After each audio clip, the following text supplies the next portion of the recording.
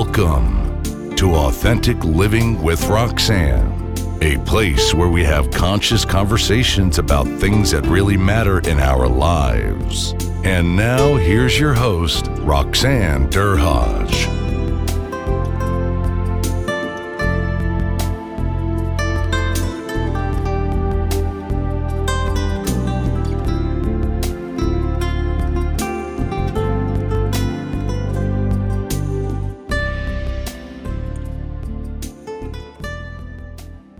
Hi, everyone. It's Roxanne Derhodge. Thanks for tuning in again this week.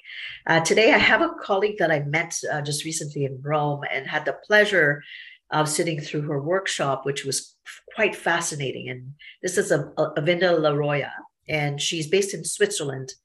And she's done some fascinating work. I often say that, when they say, do you need a lawyer? It's good to have the best lawyer, but also when you're looking at mediating situations, the other end of it, Avinder does both, which I loved sitting through what she shared with us in Rome. So Avinder, thanks so much for coming on and spending the time with us today. Thank you for having me, Roxanne. I'm really pleased to be here and to speak to you about mediation today. So let's talk a little bit, about your path. Like I often say that, most of us, and I know you being from an Indian background, that there are families, and you tell me if I'm out of line in saying this, they want us to kind of go off and do certain traditional roles. My parents wanted me to be a doctor, a lawyer, engineer, or a nurse, of which I didn't fall into any of those categories. And clearly you took one of the traditional roles. So tell me about the path, about what made you pick the legal field initially, and now mediation, and we'll talk about that shift. Sure. I mean, yeah, you hit the nail on the head, growing up in an Indian heritage home. I mean, I was born and brought up in the UK, but, a home is very much Indian heritage environment. And, my family were very much focused on education, and education helps to bring learning and advancement. So the idea of going to university was a must, but I actually had the opportunity to choose what I wanted to study.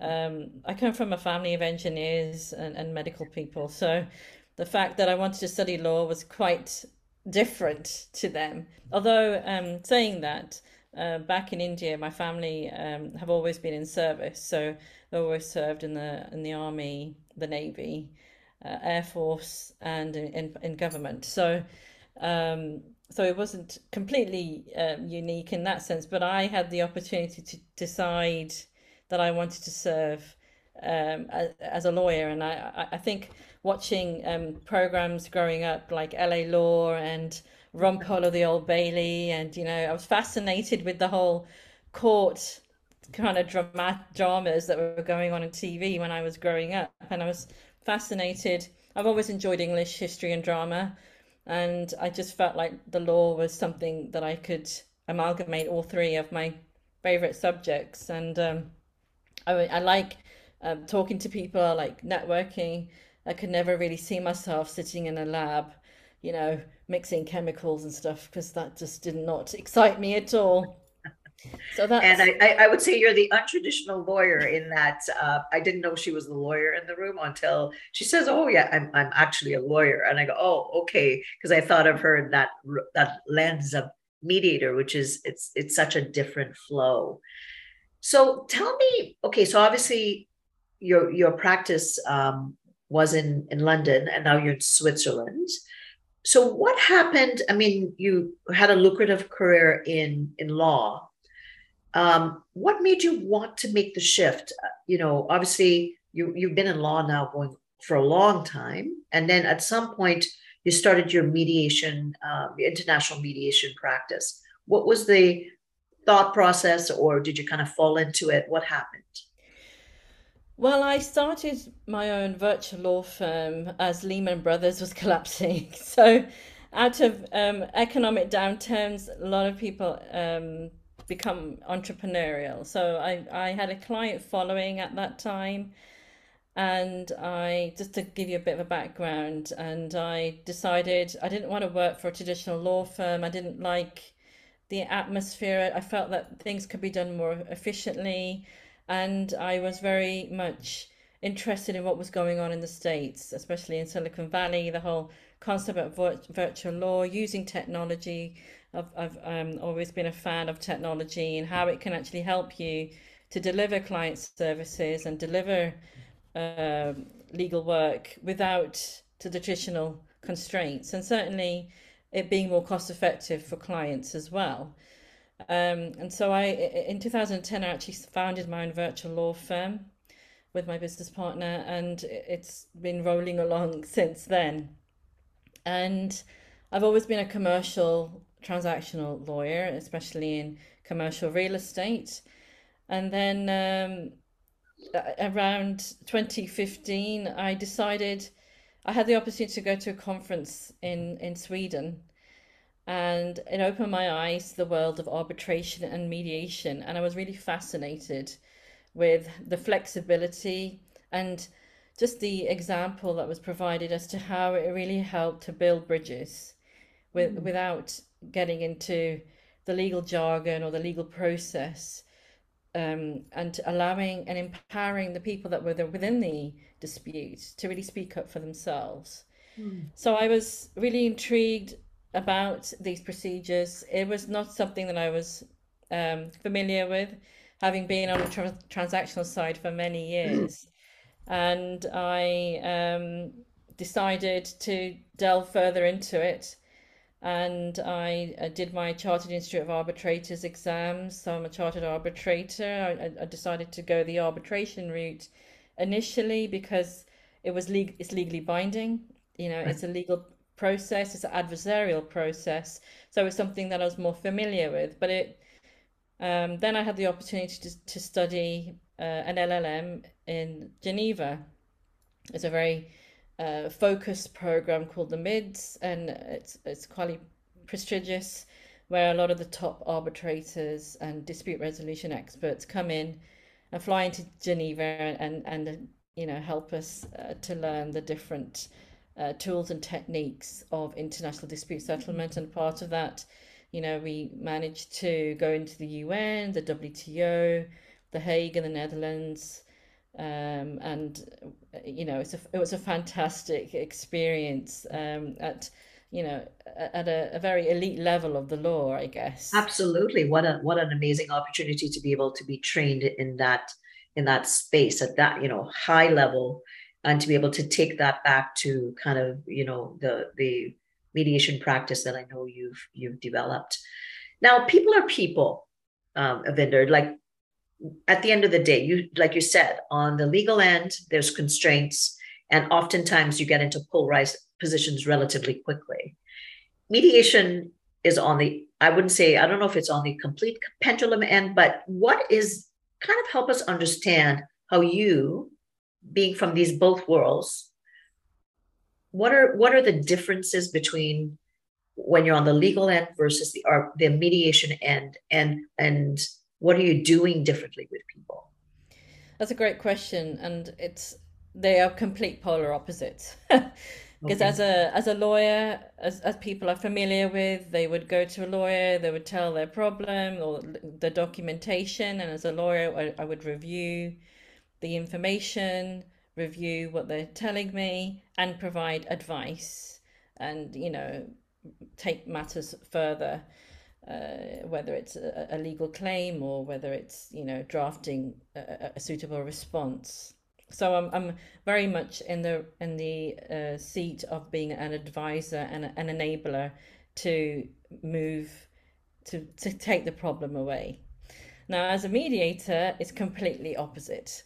I am not advising, I am not enabling, in the sense of taking the matter away from the client. As a mediator, it's really about helping someone and the parties in dispute to really understand what's the real crux of the problem, by facilitating and listening to the dispute. So I'm not telling them what to do. I'm not telling them how to respond. I'm really helping them to figure out what is the problem, what are the issues, because often when people are in conflict or in dispute, they don't even know why they're in conflict with the other person. They just have a lot of emotional anger. And so we don't even look, I don't, as a mediator, I don't look at the legal arguments. I look at the people, and I really help to listen and and help them to reflect on what their needs are. And sometimes their needs may be not something that may be applicable in law. For instance, the dispute may be regarding a breach of contract, but what they're actually, when you delve down into speaking to them, is they were actually wanted an apology, or they were wanted it to be heard, and those aspects are not ever really considered in a legal case. So as a mediator, I'm really there to listen and facilitate discussion between the two disputing parties, or however many there are, as compared to being a lawyer, where I'm really there advising that one person, that one party, how to do battle with the other side. So it's so one lane, different. right? Like as a lawyer, Yeah. you're like, this is your lane. We're going to stay in this lane. But from a mediative perspective, what you're doing is you're really getting to know the landscape of that person internally, kind of like who's important, what's important, like if they were to achieve, resolution, what would it look like, and what would have to happen for us to get along the way. And then you're doing it with two parties, obviously. So you're trying to, balance continually to get them a bit closer together. Yeah, I mean, I have no vested interest really as a mediator, whether they settle or not. I have absolutely no vested interest. So really, for me, as a neutral and independent mediator, it's really about helping the two parties to listen and understand each other, because they're not able to have achieved that directly. They've ended up in deadlock, as often is the case, because we're often talking over one another and not really listening to what the person is saying, because we are so heightened with our emotions and anger. Even by being in the same room as that person, sometimes it can incite so much emotion. So often in mediation, parties are not even in the same room. Right. And sometimes, so and there's times that they are and are able to, and then times that they're not. there are different schools of thought with mediation. Some mediators would never have the parties in the same room. Some may start off in separate rooms and then bring them together at some point. It all depends. Every dispute, every party is different, and every mediator is different in their style as well. And it's a journey as well, learning peace building and mediation skills. There are many techniques and tools that can be used. And really, it's all about being focused on the people in front of you and to gain the trust quickly, because as a mediator, I'm neutral. So I'm on no one's side, and I'm on everyone's side in a Right. sense. And if Right. that trust is broken, then that's game over for the mediation. So really, it's a matter of working with the people in dispute as to what is it, what do they want to get out of the day. It's a voluntary process as well that has to be brought forward, because it's a voluntary process. They can leave whenever they want as well, and not all mediations do end up in settlement. And sometimes, depending on the parties involved, mediation may also not be suitable. Sometimes some disputes do need to go to court. To arbitration. Or Okay. arbitration. So I'm curious, when I think of your skill sets, right? Like I'm thinking we're saying it's polar opposite, and you were practicing law for a long time, and then you go and you get this amazing training. What were some of the things that you struggled with at times as you trained to become were there things that you struggled with, or things that you really had to hone in on that skill to be able to, because you were doing law for like what, 10, 15 years, and then you start mediation. I'm curious about that experience for you. Yes, that's a great question, and it's a continual journey for me, to be honest with you. One of the main skills of mediation is listening. Now you think that that's a really easy skill, but the thing Right. is, we actually in our education we're not formally taught how to listen. We Mhm. think we're listening, and oftentimes when we listen, it's listen to respond or listen to, to to prove your point, but never listening without judgment. Mm. So one of the other things as a mediator is to be aware of our biases, to working through, and so that takes a lot of self-reflection and self-awareness Mhm. as well. So it's a constant, as a mediator, it's certainly a constant exercise as to when I'm liaising with someone, am I, how am I thinking about that person? Or am I thinking, so really, I shouldn't have any thoughts, but I'm human at the end And of we the all have day. bias. We all have biases, right? So I think that reflective lens, and I think I talk a little bit about that skill in my book because it's so very important that you really have to recognize in being human, we judge, but it's also a form of protection because that's kind of how we are wired.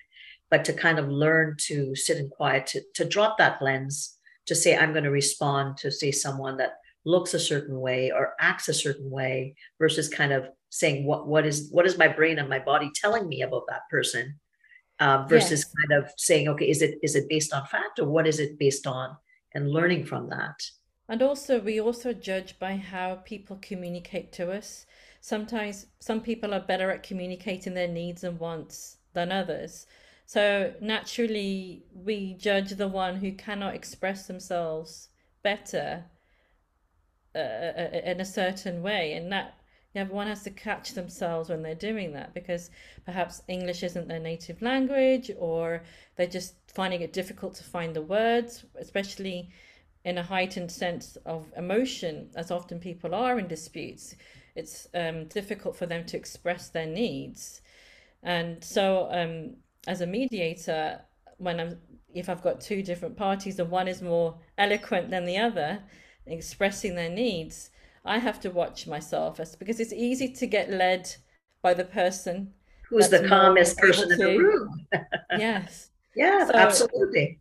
so it's having that awareness and then helping the person that's not able to bring out their needs, to help them to find the words in a sense in their own way, in their own style, and be able to bring whatever information that they want to express to the other person in a way that they communicate in their language in their style, because we all have, sometimes disputes happen because they have different styles of communication, and that has caused the clash because Right. naturally people from different cultural backgrounds or different experiences in life, they have different patterns, different journeys, and so if those are clashing, it's it's because they haven't really understood how to speak to one another.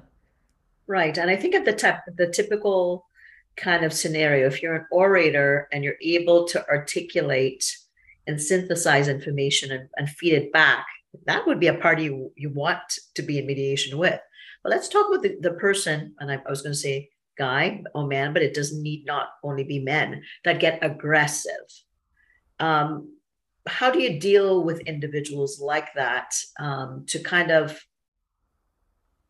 put them into a space where they're using the logical part of their brain versus kind of being that reactive kind of emotional part of the brain? What are there certain, I mean, you said there's a lot of techniques that you use, or can you share one of those things that maybe you use? And I'm thinking for most of us, right, is that's not something that we all want to get better at when we deal with people that are overly aggressive or react, quick to be a bit on the explosive end. Sure. I mean, often when people are very passionate or when they're describing the injustice that they feel, they obviously have a sense of heightened emotion and they can get quite vocal and aggressive because all their anger is coming out. So at that point, um, the the techniques and tools that I use is to listen, to really listen to that person, and help them to also feel that they are being listened to, and acknowledge whatever they are feeling, because perhaps it may be something that they've never told anyone else or had the confidence to tell anyone else. So they may and ensure that they are not feeling judged, and allow them to have that time to say whatever it is they want to say, and give them that space. Silence is a pretty powerful tool.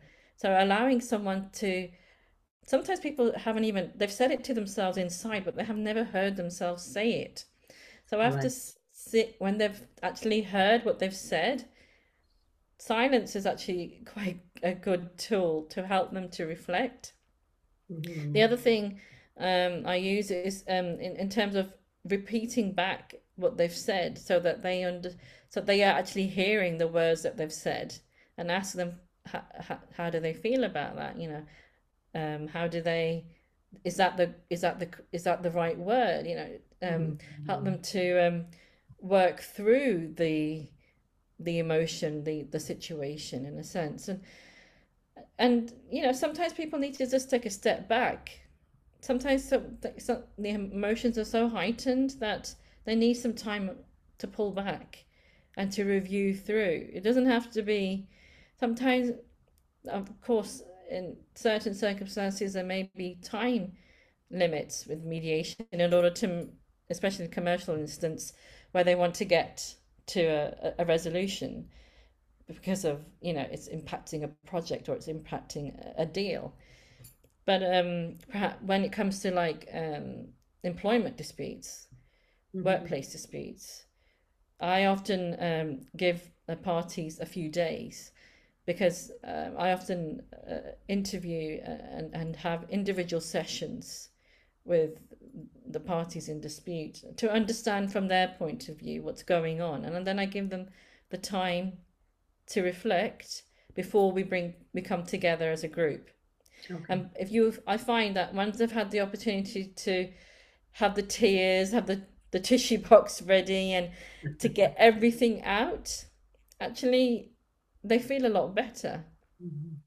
Yeah, just being heard and being seen, sometimes it's such a powerful thing to move along the process. It's often underestimated, but to actually give someone the space, a non-judgmental space, to just be heard and just to listen, and whatever it is they feel inside, is so powerful, because often we have people that listen to us and then give us advice or give us contrary information, and that doesn't allow us to process whatever is going on inside. But through mediation, as a facilitator, it's a non-judgmental space. This was such a great interview that we decided to turn it into a 2-part series. Be sure to tune in next week for part 2, so you don't miss out on the amazing content. Thanks for tuning in to Authentic Living with Roxanne, creating the space for positive, healthy change. Roxanne is a keynote speaker, psychotherapist, and coach. To work with Roxanne, visit roxannederhaj.com/blueprint. We'll see you next time on Authentic Living with Roxanne.